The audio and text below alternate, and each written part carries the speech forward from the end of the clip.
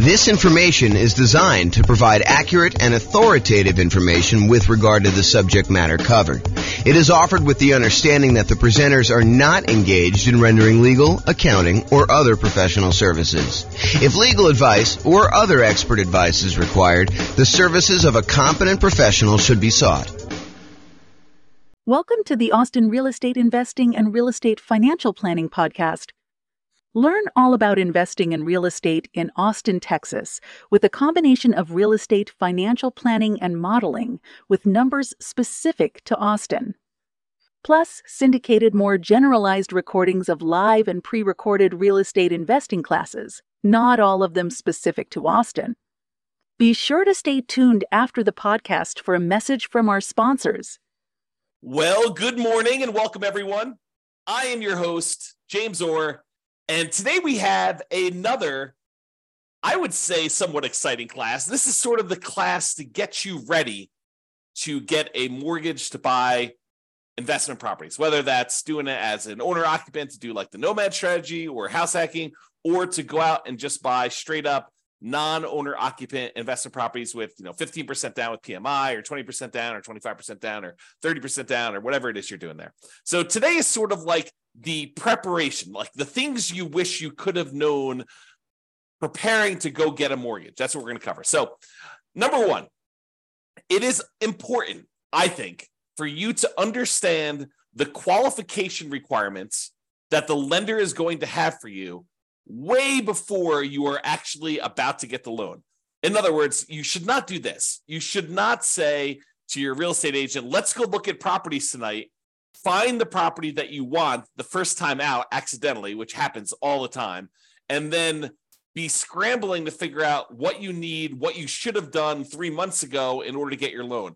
The time to do all of this work, the time to find out, hey, what am I going to need to provide to you? What are the qualifications for this particular loan program that I'm looking to do?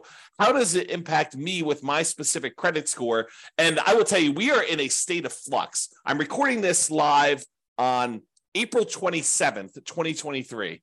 And I believe May 1st, a whole bunch of lending changes hit the market.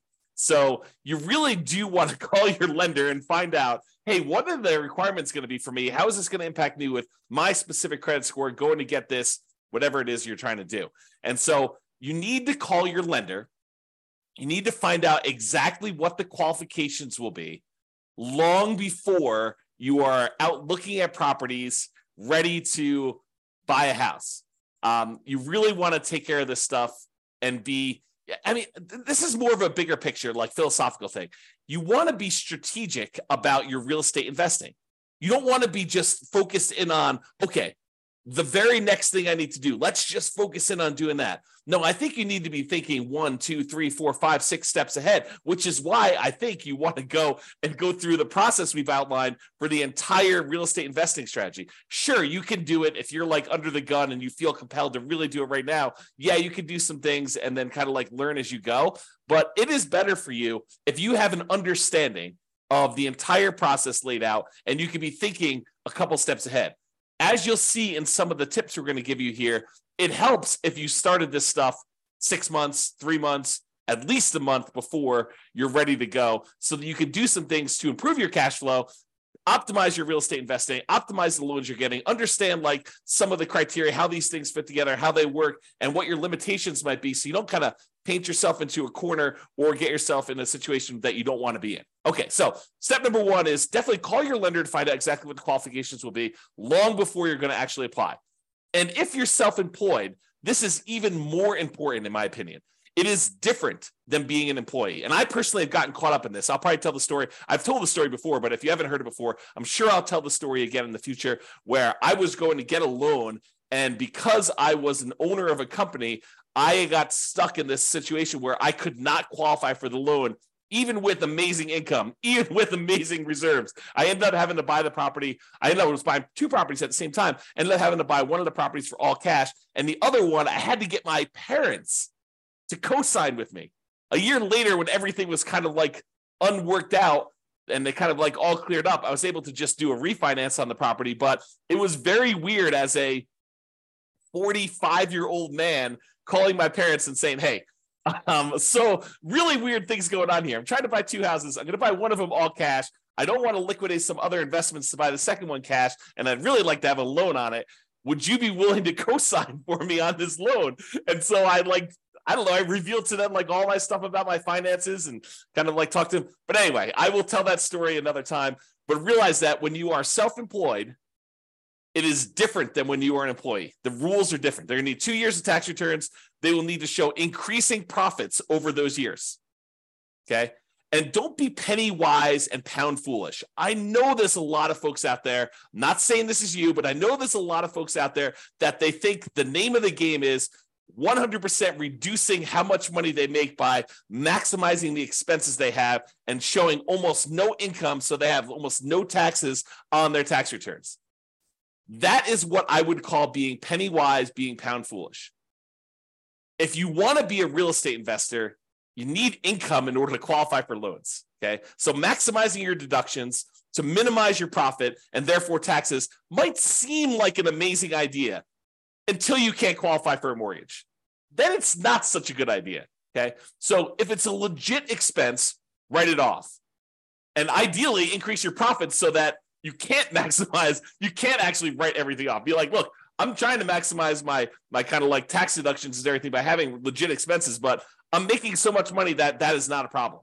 Ideally, you want that, right? You want to have a very profitable business, but you also don't want to like take every single deduction that you can and hurt yourself by not being able to get loans. So this is why I'm telling you, you need to do this stuff way ahead of time. If you're trying to like fix your tax returns, it's hard to go back and fix 2 years of tax returns to like fix these issues. So you got to be thinking way far ahead to do this, okay? And that's why it's great that you're taking this class and you're understanding what needs to happen there. Okay, next tip, know and improve your credit score.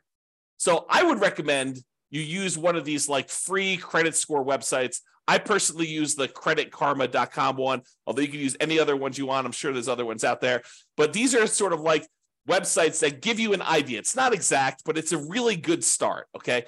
So you go to these websites, you log in, you can find out approximately what your credit score is. You can find out some of the things that are impacting your credit score, good and bad, and you can work on fixing those things, whatever they happen to be. If you notice on there's something ugly that you're like, oh, that's not correct, then go get it fixed. If you got something on there that's ugly and it is true, and you know that you probably should have paid that bill, maybe you go and that's one of your key areas of focus because you really do want to improve your credit score. Okay. Now, lenders are typically going to use your middle credit score. There's usually 3 scores. And the lenders are typically going to use your middlemost one. So they're going to ignore the low one, they're going to ignore the high one, and they will use your middle one. There probably are some exceptions to this. I'm sure these policy changes over time, but realize that's what I think you're going to see. Talk to your lender to get the definitive for your situation with whenever you're actually doing it. Now, it is a federal law, I believe, that you can request a free copy of each one of your credit reports each year. So there's 3 different reports. I don't remember the name of them, like Equifax, TransUnion, and something else, right? So there's like 3 different ones, and you can request a copy of them for free once per year for each. So what you could do is you could say, okay, every 4 months, I'm going to request a copy of a different credit report, and then you could always have a new credit report sent to you every 4 months. Then what you do is you could look at that credit report, see what's being reported on that one, fix any inaccuracies, address any credit blemishes you have on that, improve it. Then 4 months later, you pull a different credit report. You ask for another free one, but from a different company because you can get one each year. And then you do the same thing. You fix any inaccuracies, you address any credit blemishes, you try to improve on this. You're like studying this, you're going on websites, you're reading about things, trying to improve it, or you're talking to your lender if they're qualified to be able to help you, which we'll talk about here in a second. You're really trying to maximize and improve this, and you're doing this consistently over time to improve this stuff, okay? Then after you've got to the point where you've requested the 3, then you can go back and start requesting the first one over again 4 months later. So you're constantly cycling through and doing that every 4 months if you want to do that, okay? Now, why am I making such a big deal about knowing and improving your credit score?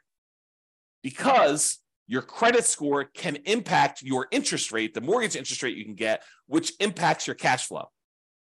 We're in a market where prices have gone up a lot in the last few years. Interest rates are up a lot in the last year plus. Rents are up, but they're not quite up enough to counteract these really, really high prices and the really, really high interest rates, so that it's harder than ever to have great cash flow on properties. Okay. You can put more down, which does improve your credit score, and which does improve your mortgage interest rate, which does improve cash flow. And you can do all of the other 88 strategies that we have for improving cash flow. However, what I will tell you is one of the factors that improves cash flow is your credit score. Higher credit scores tend to get better interest rates. So it's worthwhile for you to fix this stuff, especially if you plan on doing this repeatedly. You don't want to have, something that you could fix upstream, your credit score as an example, that is going to have an ongoing repeated impact that is going to last for, in some cases, 30 years. You go get a mortgage interest rate in a property, and if you decide that you're not going to ever sell that property or refinance it away, that's something that sticks with you for 30 years.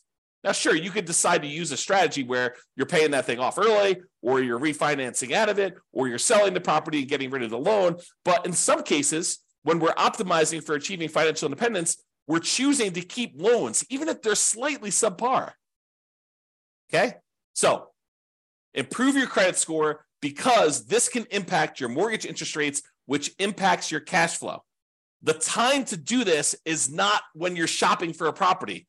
Okay, you probably can move the needle a little bit while you're shopping for a property, but really you want to be thinking about this 3 months, 6 months, a year, 2 years ahead of time, so that you can get all of your stuff fixed and you can really optimize this. It's not just like a little bump, it's like the massive changes that you can make. Now, some lenders are qualified to help you improve your credit score. They know what impacts credit score. They've seen it, they've done it. They have real world knowledge, and they can assist you with this. And I would rely on them. I would lean on them to help you do the things that you need in order to improve your credit score. If they're not qualified, if your lender is unable or unwilling to help you, then you may need to hire a respectable, qualified credit counselor, not one of these fly-by-night companies that's going to tell you to do something that's going to ultimately harm you in the end. You really want to focus in on someone who is legit. And you're going to have to ask for recommendations and use your kind of wisdom to figure out who that is, because I can't tell you. Okay. Now, here's a big warning for you. The things that improve your credit score are not always the logical or obvious choices. For example, you may think, hey, I'll just close this account. That should help improve my credit score. Not always. Maybe that account is one that you've had for a long period of time, and because it's got a small balance, but it's a small balance on a very large credit line that you've got there, that may be actually pulling up your credit score. You can't just make these things and say, oh, that's logical or obvious. And you may think, hey, I'll just pay off everything. That'll fix my credit score, right? I'm tired of this stuff. I just won't have any balances on anything that I have credit with, and then I'll close all my accounts. No.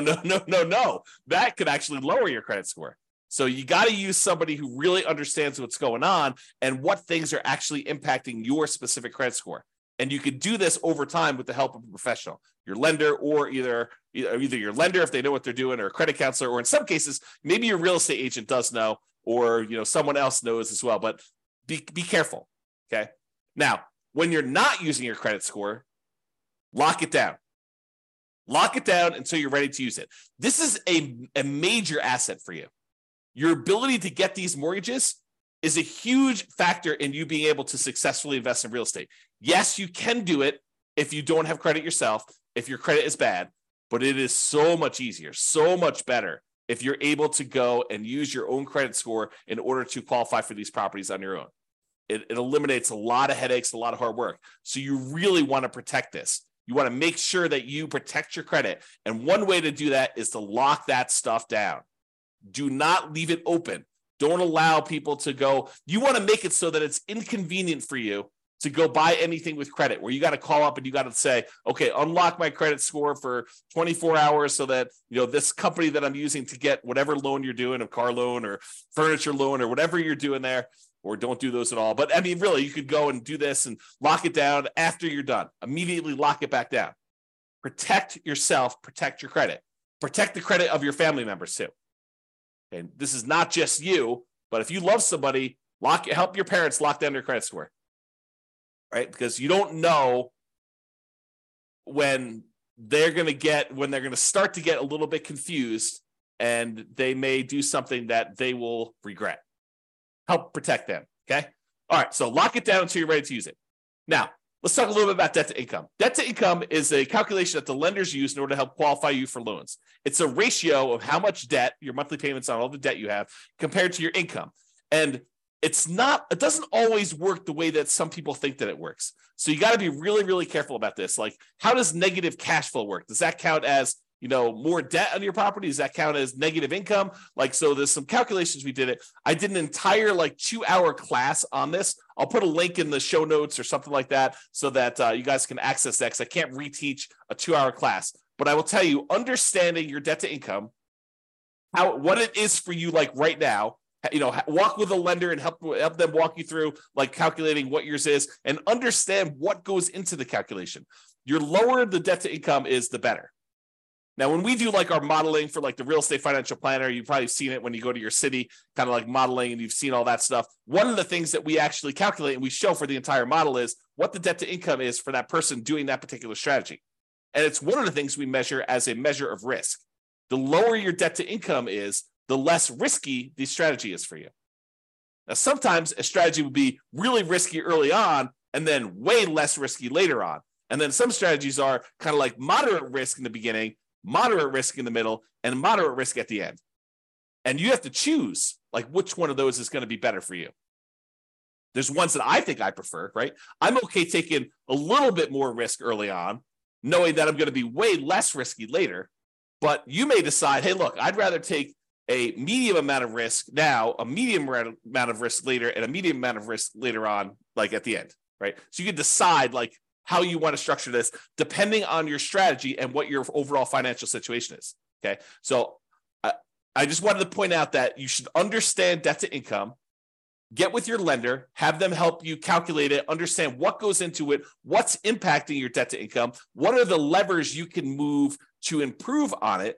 Should you eliminate certain debts? Should you eliminate or improve on certain incomes in order to get better at this? Is it better for you to kind of improve your negative cash flow on a property, or does that not matter as much and you should work on something else?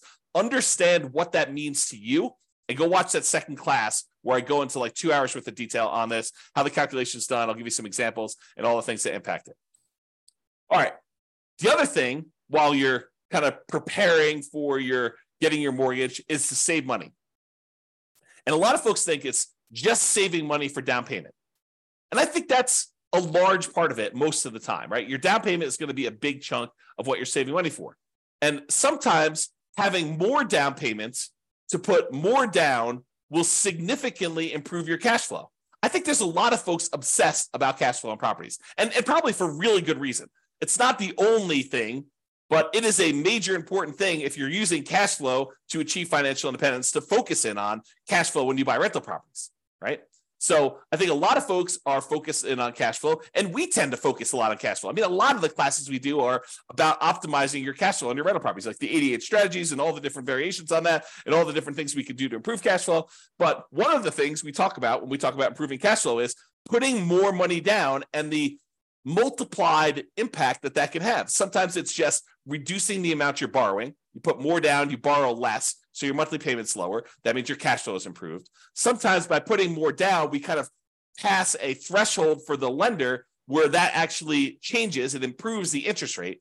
The interest rate for someone borrowing 80% loan to value is higher than someone borrowing, a 75% loan to value, putting 20% down versus putting 25% down. Your cash flow will improve because the interest rate changes from that. It's not just that you're borrowing less, it's interest rate improvement as well. So having more down payment can improve that. Not just borrowing less, but sometimes it'll also eliminate PMI. If you were going to put 15% down, but now you can actually go in and put 20% down and get rid of PMI, that's pretty significant. And we've talked a lot in the past about how, what is the return, the extra return you're getting on this extra down payment, and is it worthwhile to do that? We've done some classes recently on how to do those calculations, so go watch those as well. But while you're preparing to get your loan, you're saving money so that you have this down payment. In addition, you're saving money so that you can, at your option, if it makes sense to you, choose to prepay any private mortgage insurance. If you're doing a loan like you're doing house hacking or a nomad, and you're putting 3.5% down to buy a duplex, triplex, or fourplex with an FHA loan, or maybe you're even buying a single family home with 3.5% down FHA, or maybe you're going and you're doing like a nothing down VA loan, which is not going to have PMI, but maybe you're doing all these different things where you have these low down payment options below 20% down, and you're going to have private mortgage insurance on those. You want to have the choice. You want to be able to do the math and say, hey, it's mathematically better. It improves my cash flow significantly if I can prepay this PMI. And prepaying PMI is whatever it is. You've got to call a lender to find out, but maybe it's $5,000, maybe it's $7,000, whatever it happens to be for you. And you want to have that option. You don't want to be forced to pay monthly PMI because you don't have the choice. You didn't save enough money to do that. You want to be optimizing your cash flow by deciding whether you do this. So saving money to prepay PMI is important. Making sure you have enough money, you save the money so that you have the closing costs and you don't have to negotiate and have seller concessions, because it's not doing seller concessions by choice because it optimizes your investment, which it often does, but you want to actually have the choice of you paying closing costs yourself to improve cash flow, not raising the price and getting the seller to include some seller concessions in there. Okay, so saving money for down payment, prepaying PMI, closing costs, and maybe, as we covered in a separate class and like multiple times, is buying down your interest rate. It may make sense for you to have extra money to buy down your interest rate because that could improve your cash flow a lot. So taking that extra money to do that. And then, of course, you would not ever buy an investment property without having adequate reserves. At least 6 months, in my opinion. Now, you may decide, hey, look, I'm liquid in a whole bunch of other ways. I feel really, really comfortable only having 3 months of cash liquid reserves. That's your prerogative. It does add a considerable amount of risk, but I think at least 6 months of reserves. And I've been making some arguments lately to have 12 months of reserves. And I'll talk about that when I go over the whole reserves class. But you should be saving money and having reserves because, and I'm going to use strong language here, okay? You would be stupid to invest in real estate without having reserves, okay? You're asking for trouble. It's like intentionally going and putting yourself in harm's way because you just didn't plan. You got to plan. You got to have reserves. So make sure you do some type of reserves, invest, make sure you save the money in order to do reserves. And then finally, saving money so that if you're buying a property and you're putting less down and you're having some negative cash flow because you didn't put enough down. If you put enough down, you probably wouldn't have the negative cash flow, but you're choosing to put less down. Maybe it's 0% down or 3.5% down, or for an FHA loan, or 5% down for conventional financing, and you're deciding you're going to have some, or maybe you're putting 20% down, and your market is such that it's really hard to make properties cash flow, even with 20% down or 25% down. I've seen that a lot, right? So maybe you have negative cash flow. Well, one of the ways you can make your investment more conservative, less risky, is you can set aside whatever negative cash flow you're likely to have, and you can calculate out how much that negative cash flow will be. You'll be like, look, the first year, it's whatever it is, negative $200 a month. But I think rents are going to go up about $50 in year two. So the next year, it's going to be negative $150 a month. And I think that rents will go up another $50 when I renew the lease the year after that. Okay, well, now it's only going to be negative $100. And then the next year, rents go up $50 and your negative cash flow is going to be about $50 a month. And then the year after that, you raise rents $50 and you don't have negative cash flow at all. Well, you could sum up $200 a month in negative cash flow for the first year, $150 a month in negative cash flow in the second year, $100 a month in negative cash flow in the third year, $50 a month in negative cash flow in the fourth year, and then zero from then on. And you could say, what is the sum of all of that negative cash flow until this property is actually likely to be very positive? And you could set that money aside in a separate account, maybe right next to your reserves, might not be the worst thing in the world, and then have that money just sitting there because you've got negative cash flow coming. So why not set it aside? It's probably cheaper to set that negative cash flow aside than it would be to put more down in down payment and actually get rid of the negative cash flow. So you could do this calculation, right? And we will do this calculation in future classes because it's a calculation I do. But you can calculate out, hey, if I put this amount down, that reduces my monthly payment by whatever it is. It's about, the general rule of thumb is for every $10,000 you put down, you end up saving about $50 a month in your monthly payment. So if you set aside, $10,000 in order to reduce your monthly payment by $50, that would save you $50 a monthly payment. But if you look at your negative cash flow, if I save up, $2,400 in year one, and $1,800 in year two, and $1,200 in year three, and $600 in year four. If I do my math right, that's probably around $6,000. I don't know exactly what it is. I'd have to go add them up, but just off the top of my head, it's probably about $6,000. Well, $6,000 to get rid of like your negative cash flow risk, right? It doesn't completely eliminate it, but it really reduces it when you set all the negative cash flow aside up front versus putting an extra $10,000 down just to save $50. Might be better to set that $6,000 aside for your negative cash flow. And that's what I'm talking about. Okay. All right. So saving money, down payment, prepaid PMI, closing costs, buying down your interest rate, reserves, and negative cash flow, setting aside any negative cash flow you have. All right. Let's talk about what you're likely to be requested in form of documentation from your lender in order to get the loan. They're likely to ask you for a loan application and or a personal financial statement. Okay. They're usually going to ask you for a color copy of your ID, some type of state-issued ID, any recent W-2 and pay stubs, any proof of any other sources of income you're getting as well. So if you're getting some type of income from a side hustle or whatever, they will likely ask you for that as well. The last 2 years of tax returns. So start early, make sure they're done good, done right, done correctly, and that you're optimizing for not just, saving everything on your taxes, but being able to get a loan. Last 2 years tax returns, they're going to look at those. All your bank, your investment, your IRA account statements, usually about 3 months worth. Could be 1 month, could be 3 months, but usually I'd save about 3 months worth knowing that that's coming here. They also want to see documentation of where you're getting the down payment from. You can't just borrow the down payment from mom and dad. You have to document where that's coming from. Documentation of any large deposits in your account. If you got a lump sum from something, they're going to want to know about that. And then on each one of your properties, any of the leases, proof of insurance, any HOA documentation for the HOA and payments related to that, mortgage statements for all the properties you own. And then if you closed on any properties recently, they're going to want to see the HUD-1 or settlement statements for all the recent purchases.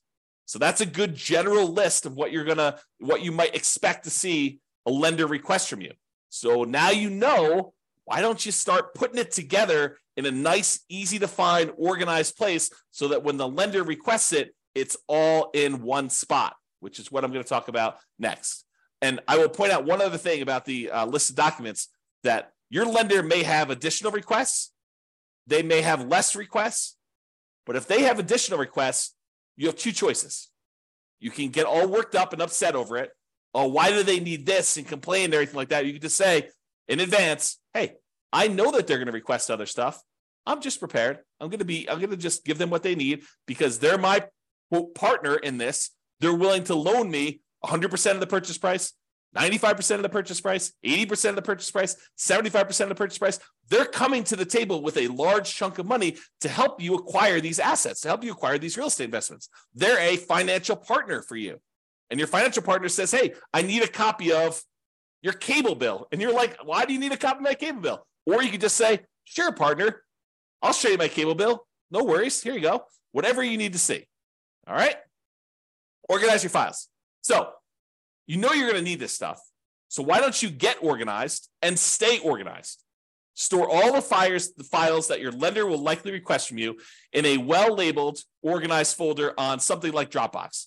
And I use Dropbox because not only does it keep a backup and it stays organized and stuff on your local computer and any other things you need, like if you're out with your lender and they need something, you can send it via your phone or your computer or go home and do something. But you can also share the entire folder with them, and then they'll have the most up-to-date stuff that they need. They'll probably request you the link again, but you can give them access to it and just have your files organized that way. Keep that folder updated with your latest tax return. So as you file a new tax return, just put a copy in there. Any pay stubs you get from work, scan them or use them from your email, save them into that folder, store them there. Any property records you have that you know you're going to need to share with them, put that in there. And I have a typo here. I'm going to just go ahead and correct that. As you get updated versions, save them there. That way all your files that you need to send to lender are all in one place. And this is especially helpful if you know you're going to be getting loans regularly, or you're going to be buying a bunch of properties all in a row, and you're going to need to use this like more than one time. It'll really help you. Okay? In conclusion, understand what the rules of the game are. what your expectations and the qualification standards are for getting loans. And then get and stay organized to make applying for loans fast, easy, and low stress. And I'll add one other thing. Start early. Be thinking strategically ahead of time. Okay? Start early. And think strategically.